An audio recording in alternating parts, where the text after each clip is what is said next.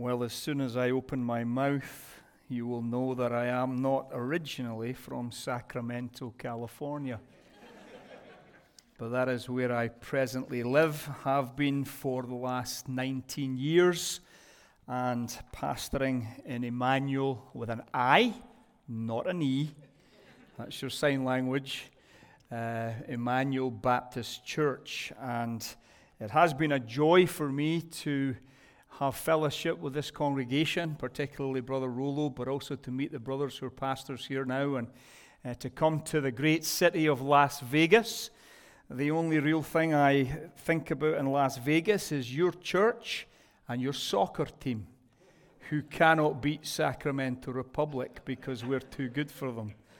But as the chaplain of the Sacramento Republic, I have to say that, of course, because that's just part of my heritage as a Scotsman. As you can tell, that is where my accent is from. I am taking a little bit of time to say these things to help you tune into the frequency, because I know your American ears struggle with the accent initially, although I have been here long enough that my own congregation tell me they do get 40% of what I tell them. So that is encouraging, if nothing else. What a joy it is for me to be here, to be asked to come and to minister the Word of God to you this weekend. I count it a great privilege, and I'm very thankful. Our own congregation has been praying for this conference, and we are glad to join arms, as it were, in the fellowship of the gospel. It is my responsibility in this last session tonight, before you all fall asleep, to speak to you on what does it mean that Christ is the head of the church. And to do that, I want to turn to Matthew 28. And so if you have a copy of God's Word, please do that, and consider with me the verses that Pastor Corey has already drawn your attention to in the previous session. Matthew 28, verses 18 through 20. My particular focus is on this first statement of our Savior. Remember the context. Our Lord Jesus has died and risen from the dead, but he has not yet ascended into heaven. He is now gathering his apostles to commission them to go into all the world and to make disciples. We might say to go into all the world and establish the church. And this is what Jesus says in Matthew 28, verse 18. Jesus came and he spoke to them, saying, "All authority has been given to me in heaven and on earth. Go therefore and make disciples of all the nations, baptizing them in the name of the Father and of the Son and of the Holy Spirit, teaching them to observe all things that I have commanded you. And lo, I am with you always, even to the end of the age." Amen. Let's pray together. Our great God in heaven, it is good that we can truly say, it is well with our souls. And it is well with our souls because of Jesus Christ, who is the head of the church, the only mediator between God and man, the Savior of sinners. And we come to you this evening, our Father, in the name of your Son, desiring that you would, by the power of your Holy Spirit, come now and minister to each and every one of us as we consider what it means for your Son, Jesus Christ, to be the head of the church. O our God, may we behold something of the beauty, something of the majesty, something of the dominion and the power of the Lord Jesus Christ as we consider him. For we ask it in his name. Amen. Authority is a controversial issue. Ever since Satan rebelled against God and seduced our first parents into rejecting the authority of God in the garden, the world in which we live has been in turmoil and conflict regarding authority. There is conflict in marriage about authority. There is conflict in the family about authority. There's conflict in the state about authority. And therefore it should not surprise us that there is conflict in the church about authority.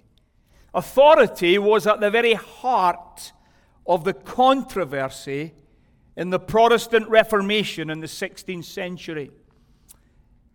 It was also at the very heart of the controversy in the English Civil Wars of the 17th century, during which the Westminster Confession of Faith was forged in England, and from which the 1689 Second London Baptist Confession of Faith has come down to us. I make no apology for saying to you tonight that it is my personal judgment that what we have in the Westminster Confession of Faith, and dare I say it even better, in the 1689 London Baptist Confession of Faith, what we have there, I believe, is the best expression of Christian theology in the history of the church. What we have in our confession is the best expression, the best summary of what the Bible teaches. I'm confident that you've had Jehovah's Witnesses come to your door. You've had Mormons come to your door. They will say to you, we believe the Bible, just like you. But there's another question you have to ask. What do you believe the Bible teaches? That is a critically important question to ask. And however you answer that question, you begin to formulate your confession of faith. You see, we all have a confession of faith. Some of us, it's in our heads and it's a bit jumbled up. Others of us have done a bit more research and study and come to realize that greater minds than us have considered these things in the past, and we've discovered we don't have to reinvent the wheel. We have to understand the faith once and for all delivered to the saints. And we have then to consider the great minds of the church that have given to us our confession of faith, the one that particularly is our focus during this conference, the 1689 Second London Baptist Confession of Faith, which, just to make it more confusing, was actually written in 1677. But Baptists would have to do something like that, wouldn't they? When we ask the question, what does it mean that Christ is the head of the church? We're actually opening up the question of authority. Descending, as our 1689 confession does, from the Westminster Confession of 1646, it's important to remember that our forefathers' confession of faith was shaped in the fires of controversy. What was going on in England in the 1640s, even to this day, has an impact on our Western civilization. When the king declared that he was the head of the church, and it wasn't Charles that did that, it was Henry VIII that did that, he was setting himself up as the authority in the church. By the time you get to Charles I, who was also claiming to be the head of the church, Parliament were getting a bit tired of it. They were getting a bit fed up with this king. And they were wanting to battle over authority. Authority in the state and authority in the church. And of course then the question arises, who then is the head of the church? Who has the authority in the church? The king and his bishops, they wanted it to be them. Parliament said no. We believe it needs to be clearly taught that it is Jesus Christ who is the head of the church. And that is why in our Westminster Confession of Faith, the Presbyterian Confession, it is stated very clearly that Christ is the head of the church. And our Baptist forebears who wanted to clearly show unity with their Presbyterian cousins, they also then declared that Christ is the head of the church. And here's what they wrote in paragraph 4 of chapter 26. You have it there in your notes. The Lord Jesus Christ is the head of the church. Can't get much clearer than that, can you? It's good when confessions of faith are clear, unambiguous.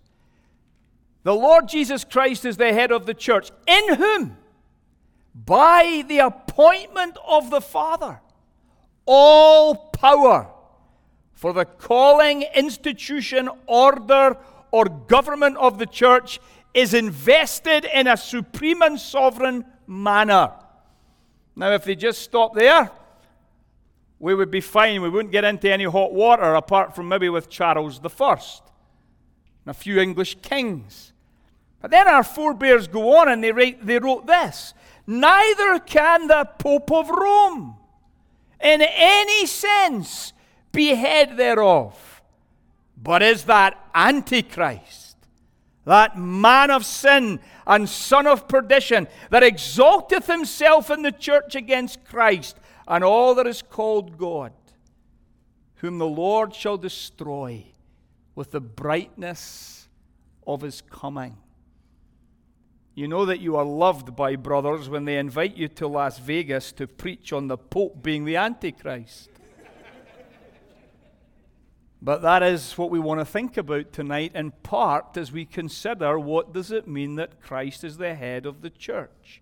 As we answer this question, I want you to particularly see here in this paragraph, as we show how it's taught from Scripture, I want you to see essentially three truths. I want you to see the identity of the head of the church. I want you to see the function of the head of the church. And then I want you to see the usurper of the head of the church. Yes, we're going to deal with the Pope being the Antichrist. That's why half of you are here, isn't it? If I'd been in Northern Ireland, the place would have been packed, where I used to pastor many years ago.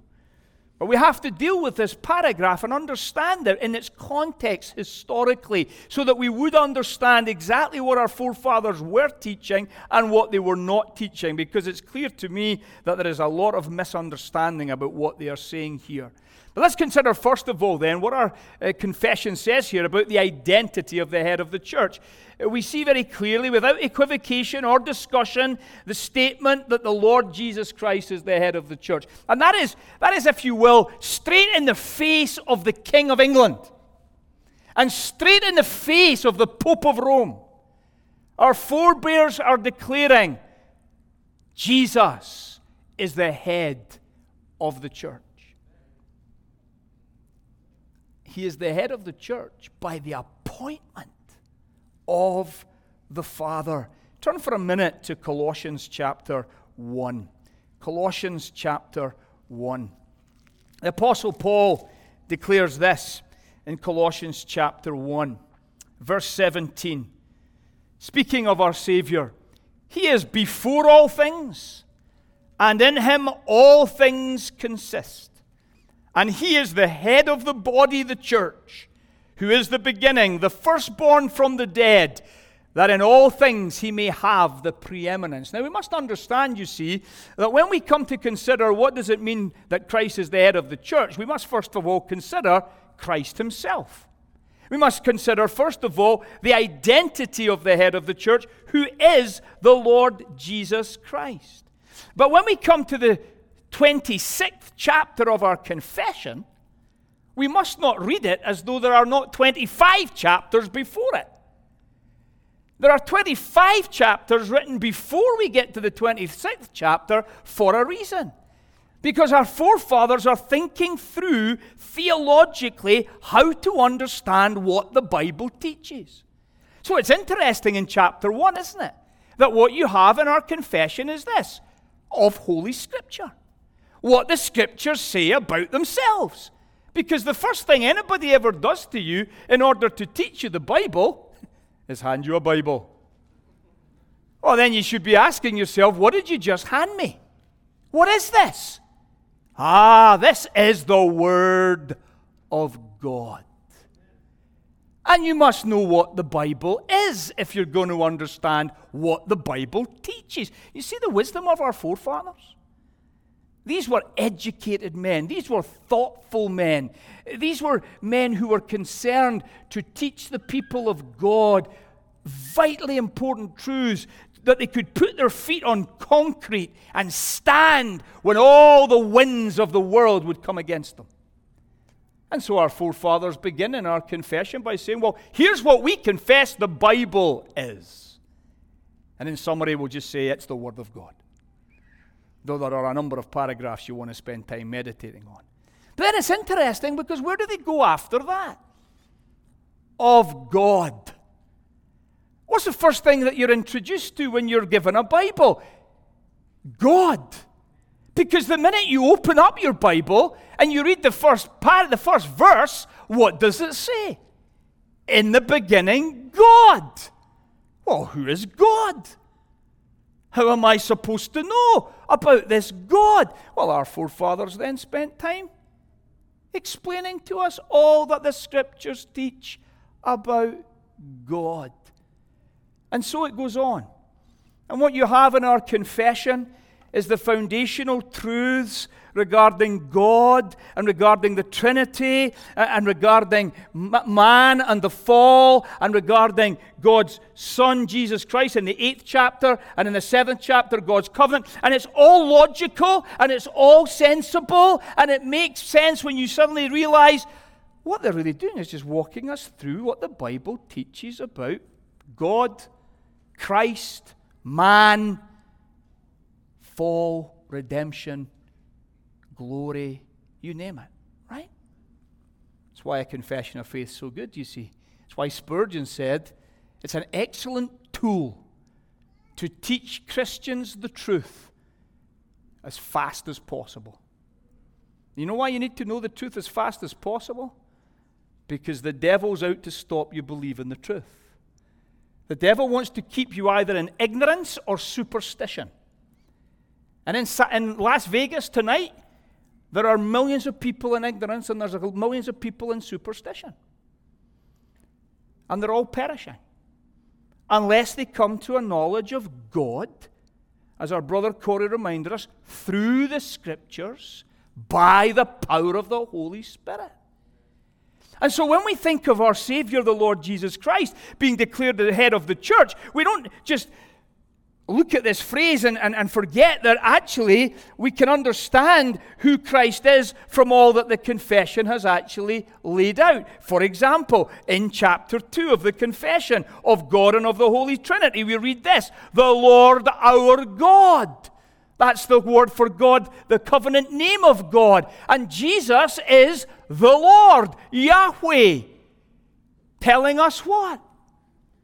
That this Jesus, who is the head of the church, he is divine.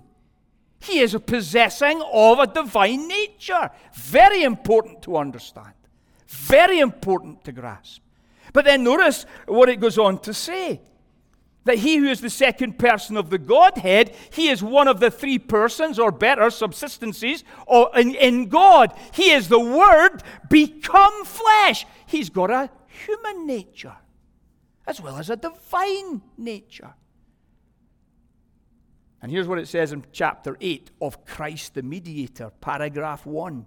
It pleased God, that is God the Father, in his eternal purpose, to choose and ordain the Lord Jesus Christ, his only begotten Son, according to the covenant made between them both, to be mediator between God and man, the prophet, priest, and king, head and savior of his church.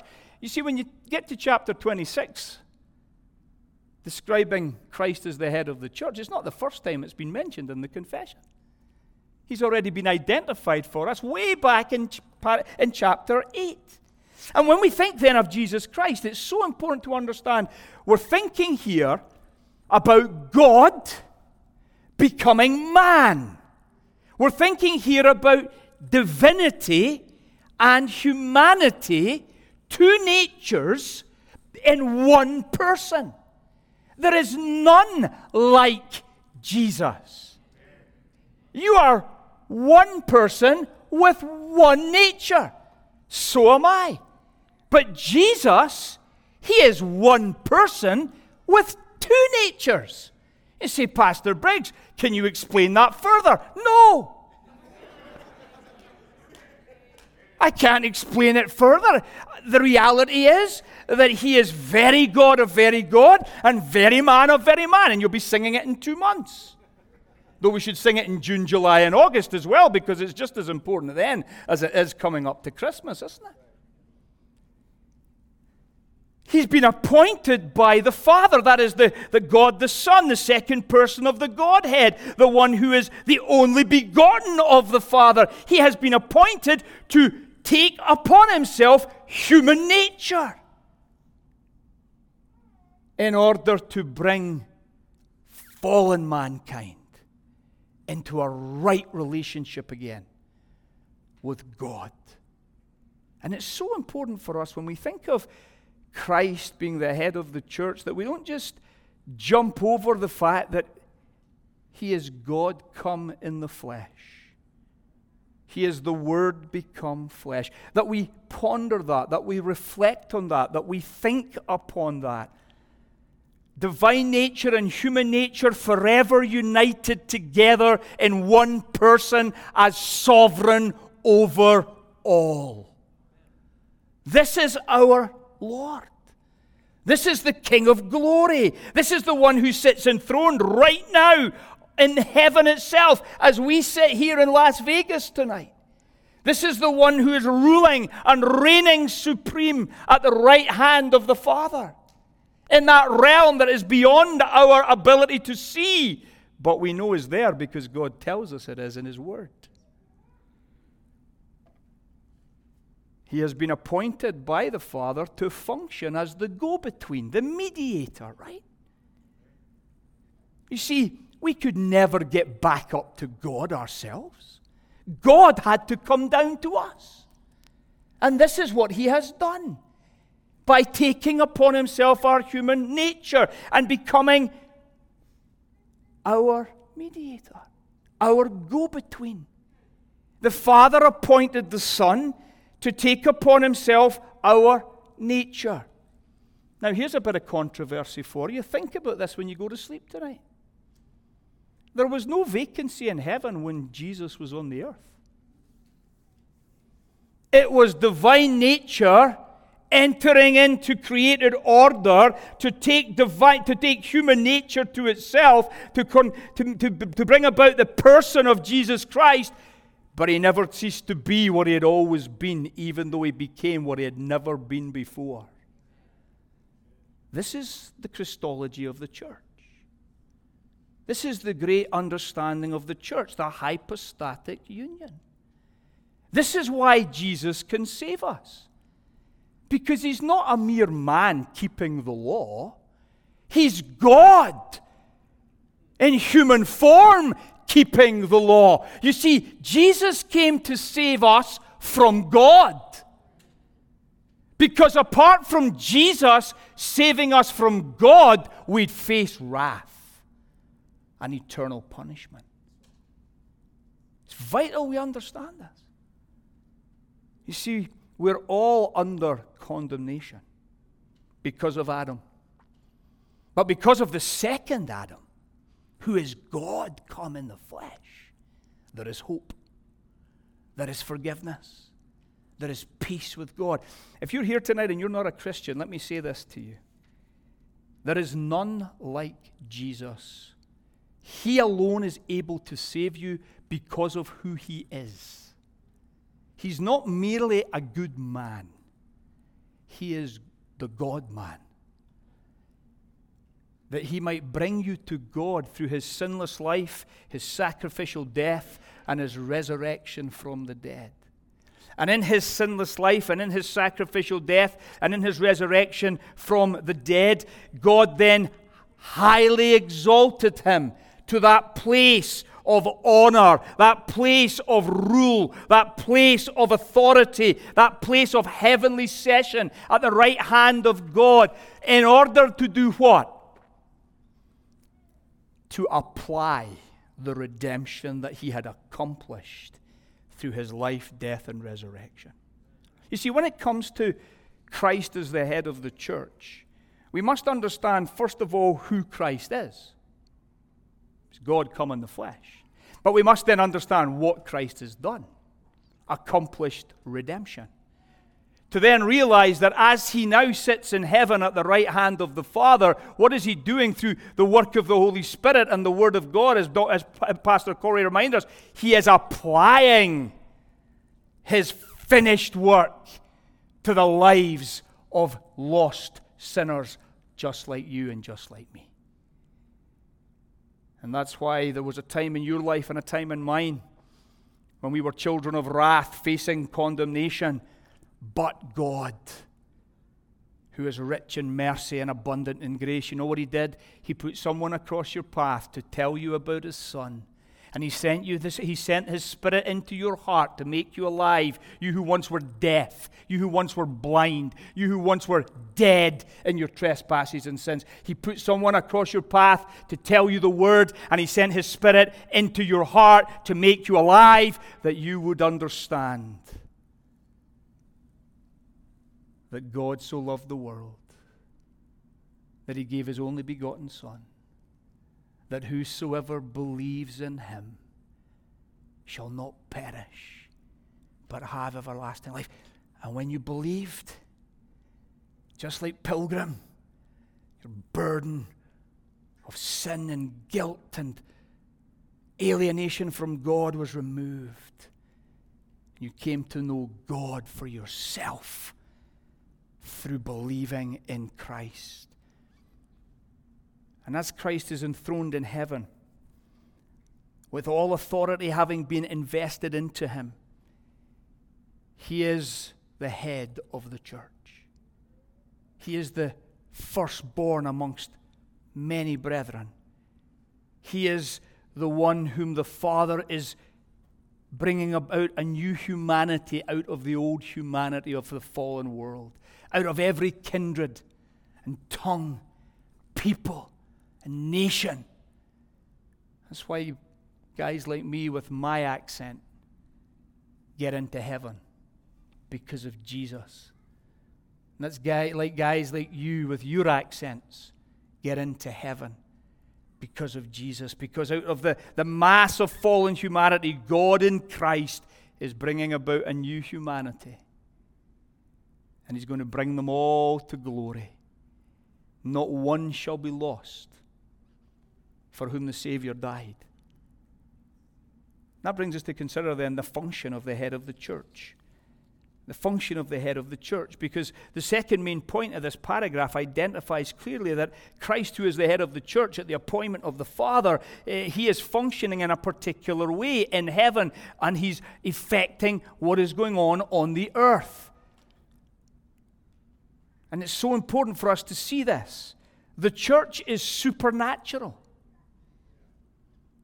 I think we can sometimes lose sight of that in our Western materialism of the 21st century. When we understand not only the identity of Christ as the head of the church, but the role of Christ as the head of the church, we begin to see some of the realities then of what Pastor Corey was talking about in the first session. We have to observe in the summary of Christ's power here, his authority and his power, we have really what he does. What he does. You see, as we sit here this evening, as we sit here tomorrow, as we sit here on the Lord's Day, Christ sits in glory working out his eternal purpose. And notice what our the confession says here. There are 4 particular functions or 4 particular aspects to his function that we actually have to identify. Christ calls, Christ institutes, Christ orders, and Christ governs. Now, what's interesting about our confession, again, is the fact that paragraph 5 deals with call, paragraph 6 deals with instituting, paragraph 7 orders, and paragraph 8 governs. So if I was to expound all that for you tonight, we'd still be here tomorrow when the next session starts. So I'm not going to do that. I'm just simply going to skip over this and show you the glory of what Christ is doing. And it should encourage you, if you're a Christian, to realize that Christ in heaven tonight and tomorrow and the next day until he comes in his glory, this is what he is doing. And we can look to him and be confident. He's been invested into this office as head. It's a legal term that speaks of God putting him in position, particularly to rule and to govern. He's been installed there by the Father in order to fulfill his role in what is known as the covenant of redemption. And that's what chapter 7 in our confession is all about. The covenant of redemption, where the Father gave to the Son a great multitude which no man could number, on the basis that the Son would become man and redeem them through his life, death, and resurrection, and that the Spirit would then effectually call all that the Father has given to the Son out of the world to form the new humanity that will inhabit the new heavens and the new earth. This is the glorious hope of the church. This is the glorious hope of the gospel. And we must understand that Christ has established the covenant of grace, the new covenant, as a result of fulfilling the covenant of redemption. And because Christ has fulfilled the covenant of redemption, he's now established the covenant of grace. God, the Father, will make sure with Christ the Son and the Holy Spirit that the eternal purpose of God will come to pass. And so notice, he calls, according to paragraph 5, all that the Father has given to him by way of the ministry of the Word and the Spirit. And I won't labor that because Pastor Corey's done a good job in reminding us of it already. But notice, he gathers them into particular societies.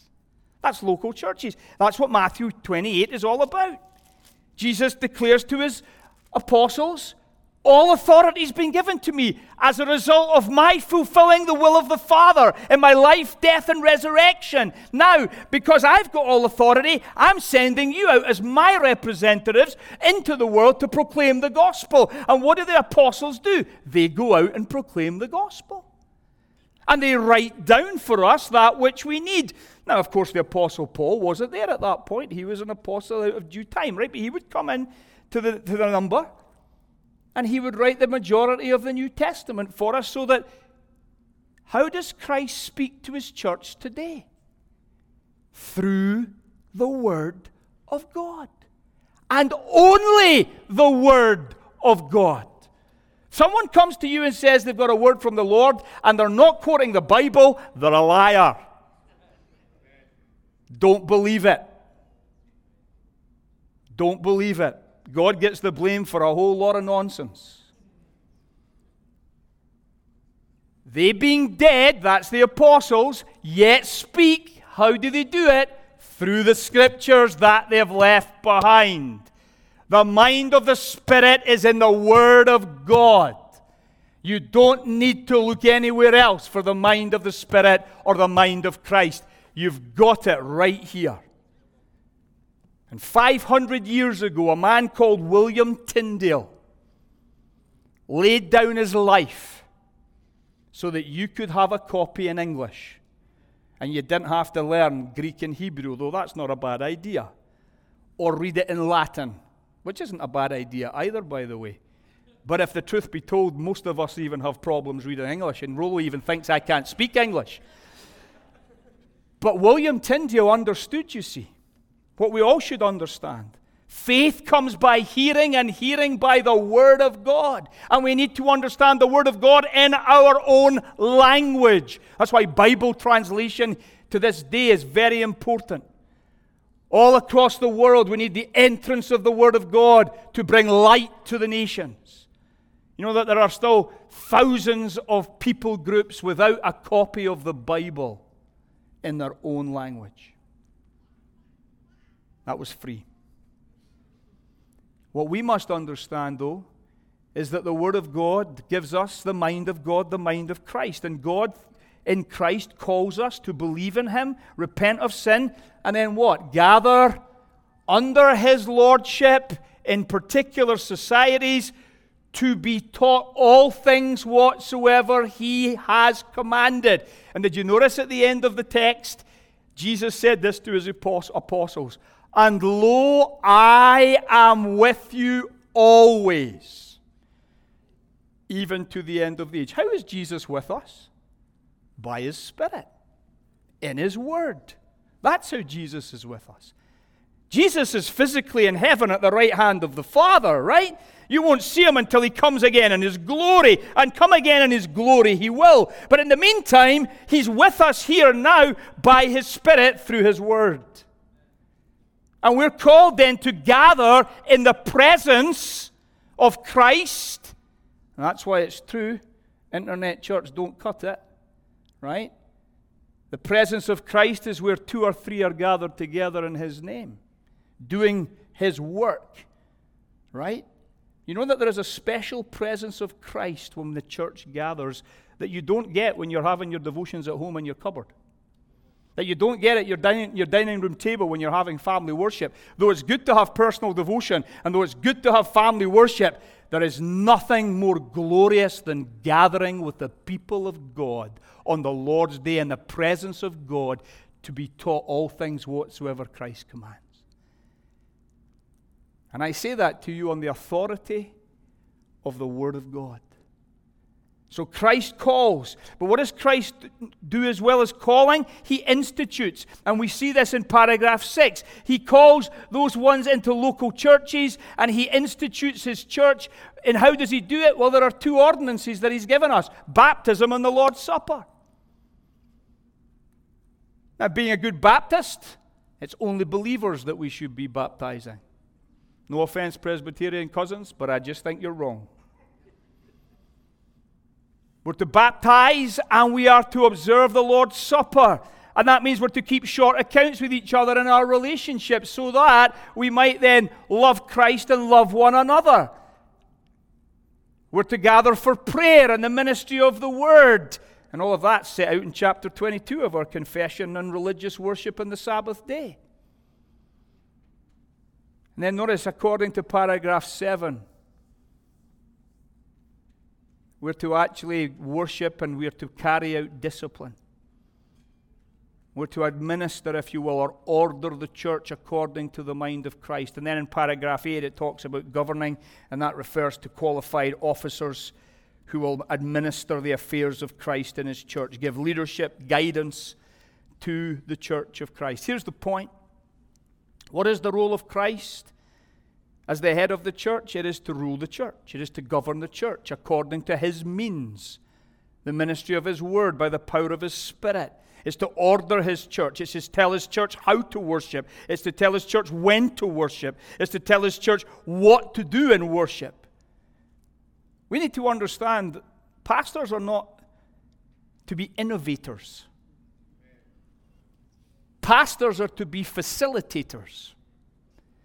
We're not to be innovators. Well, I think it would be a good idea this week if we maybe had a couple of clowns come up and tell a few jokes for Jesus, and that would be good for the church on a Sunday morning. Or maybe we could have some people in the front here and we could get flags and we could just dance and run around and wave flags. I think that would be a good idea. Where does Jesus advocate any of that stuff? No, facilitators is I'm going to take seriously what the mind of Christ is in the Word of God, and I'm going to do only what Christ commands. Nothing more, nothing less, and nothing else. Why? Because when the day comes, I'm going to give an account to the King as to how I ordered one of His particular societies. And as church members, you should be concerned that you belong to a church where the mind of Christ is followed, where the authority of Christ is recognized, where the attitude is that we only do what Christ says as his church. We don't invent our own notions and ideas. Christ never blesses disobedience. Christ never blesses that which is contrary to his word. He blesses that which is according to his word. And so, my dear brothers and sisters, it's important to see that when we think of Christ as the head of the church, we think of him as the God-man, the only mediator between God and man, the one who has loved us and given himself for us, and the one who is now interceding at the right hand of the Father on our behalf, and the one who is applying his redemption to us and ordering his church according to his purpose. And that brings us to the third and final and perhaps most controversial part of my address to you tonight. We have to beware of the usurper of the head of the church. Now, there are many usurpers. What do I mean by usurper? Somebody who sets themselves up as authority in the church. You can have pastors who do that. A pastor who tells the church they're going to do what they want to do and not what Jesus wants to do is basically a usurper of Christ's authority in the church. You get them in Baptist churches just as much as you get them in any other church. So beware. Hold your pastors to account that they do what the Scriptures command to be done, what the mind of Christ commands to be done. But the ultimate and largest and most well-known and infamous usurper on the face of the planet today is undoubtedly the one that is mentioned here in the confession, and very controversially, the Pope of Rome. Now, it's important to understand historically this issue. Most Americans, when they hear about the Antichrist, they think about a movie called Thief in the Night, or they think about a Hal Lindsey book that they read, right? Such has been the terrible influence of dispensational premillennialism in America that the church is all confused. And that might be you tonight. But you realize before the 1830s, nobody believed all that in the history of the church. Before the 1830s, in the Protestant Reformed tradition, it was believed that the Pope was the Antichrist. But here's an important point to understand, because I think this is really important. The confessions of the Protestant Reformation do not speak of the Pope being the Antichrist in an eschatological way. The way you think about it as an American evangelical because you've been brainwashed by premillennialism. Right? You automatically think eschatology. You automatically think God's time clock has stopped and it will restart with Israel, and halfway through the tribulation period there's going to be an Antichrist, and you think eschatologically, right? We've all been there. I grew up that way, right? So no offense. But here's the reality. That's not how our forefathers viewed the Pope at all. They didn't think eschatologically. They're thinking ecclesiologically. They're thinking about it in terms of the church. That's why it's in, guess what chapter? The chapter on the church. It's not on the chapter in the last things, in the confession, which is the last couple of chapters. It's in the chapter in the church. Now, why is this? Because the Pope, just like the King of England, who sets himself up as the head of the English church, which is different because the Pope sets himself up as the Pope, the head of the whole church, right? That's what's called the Roman Catholic Church. You see, I hope you're a Catholic, but not a Roman Catholic. Right? Now let me explain. If you're a visiting Roman Catholic today, that is not meant to be offensive. Let me explain something to you. The great schism at the Reformation was over authority. The authority of Scripture and the authority of the Pope. Right? And the authority of Christ in his church. Right? Before the Reformation, there was only one church. It was the Catholic Church. Not the Roman Catholic Church, though there was this group in Rome that were getting more ascendancy, and they were definitely getting more influence. No, it goes all the way back to the apostles, right? We believe in a universal church, a Catholic church. The confession says that at the very beginning of the chapter, right? So we are Catholics. I have no problem with that. When I came from Northern Ireland to America, I thought it was interesting because people talk about Catholics and they mean Roman Catholics. But in Northern Ireland, you talk about Roman Catholics, not Catholics, because Catholics are just Christians who believe that there's one church, right? I'm a Catholic. I hope you're a Catholic. But if you're a Roman Catholic, now you're taking on all the doctrines and the trappings of the Roman bishop, including things like transubstantiation, including things like the co-redemptrix idea of the Virgin Mary. And now you've got all of that to contend with. Well, our forefathers, they understood this. Why? Because this was the great contention back in the 1500s and the 1600s, right? That the Roman Catholic Pope was not the head of the church. He did not have the authority on the earth to tell the church how to be. That was Christ's role, and Christ's role alone. And anyone, pastor, bishop, pope, who takes on the authority of Christ in the church that Christ hasn't given them, they're a usurper of the authority of Jesus. And brothers and sisters, we have to be very clear on this.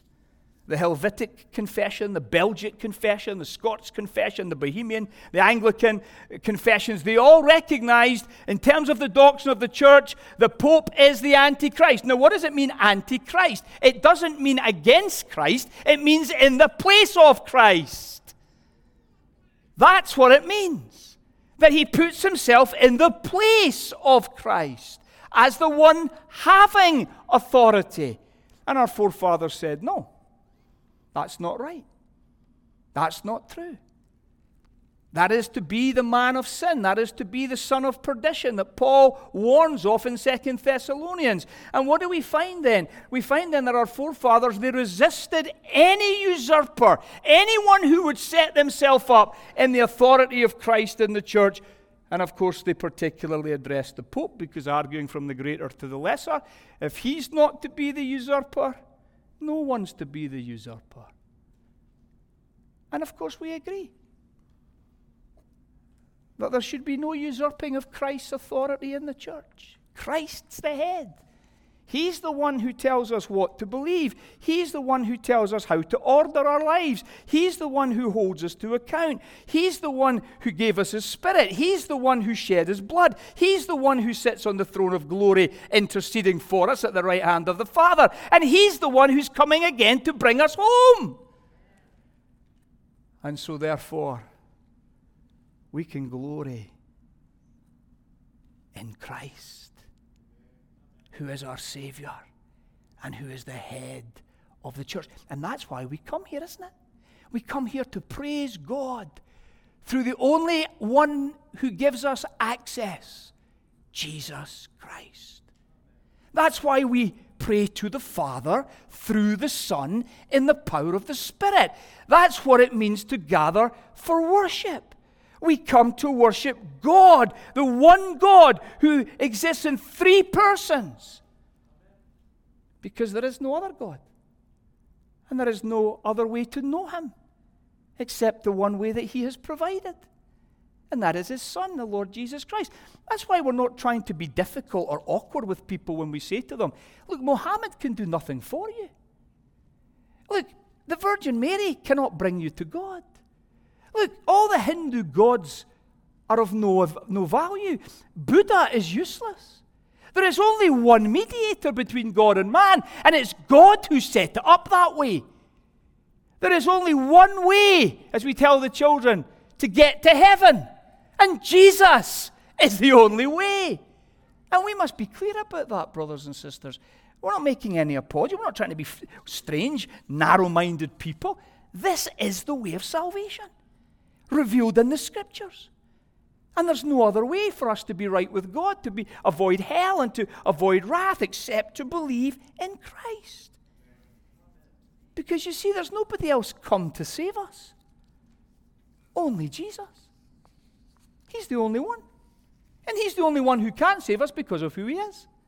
God come in the flesh.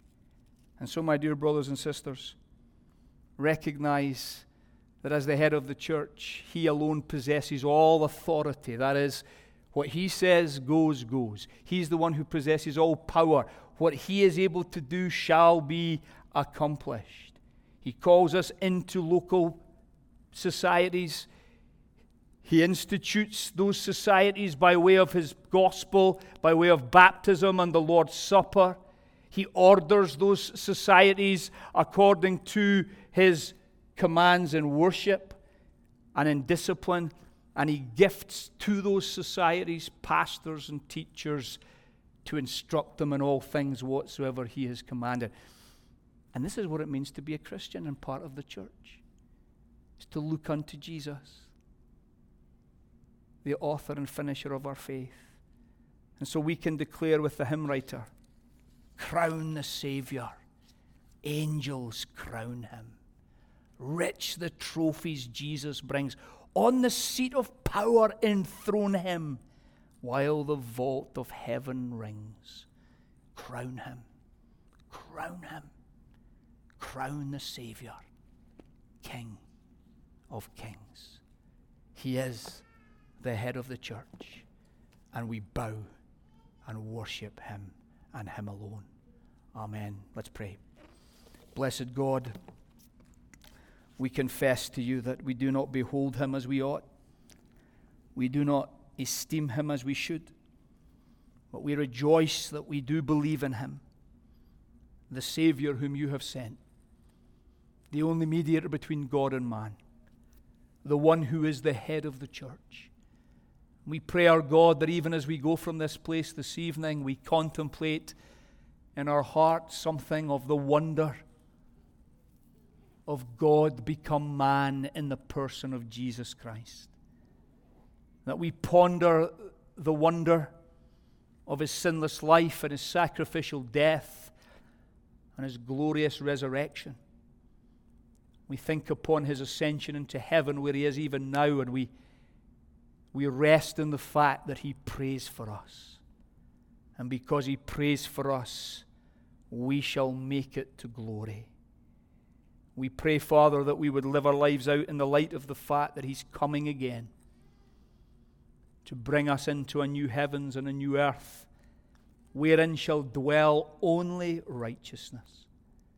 But until then, Father, as we seek to be the church militant upon the earth, we pray, our God, that we might look to Jesus day by day, growing in our knowledge of him, delighting in our fellowship of him, desiring to live for him, and to tell those who know him not of the wonder of who he is and what he does for us when we trust him. For we ask it in Jesus' name. Amen.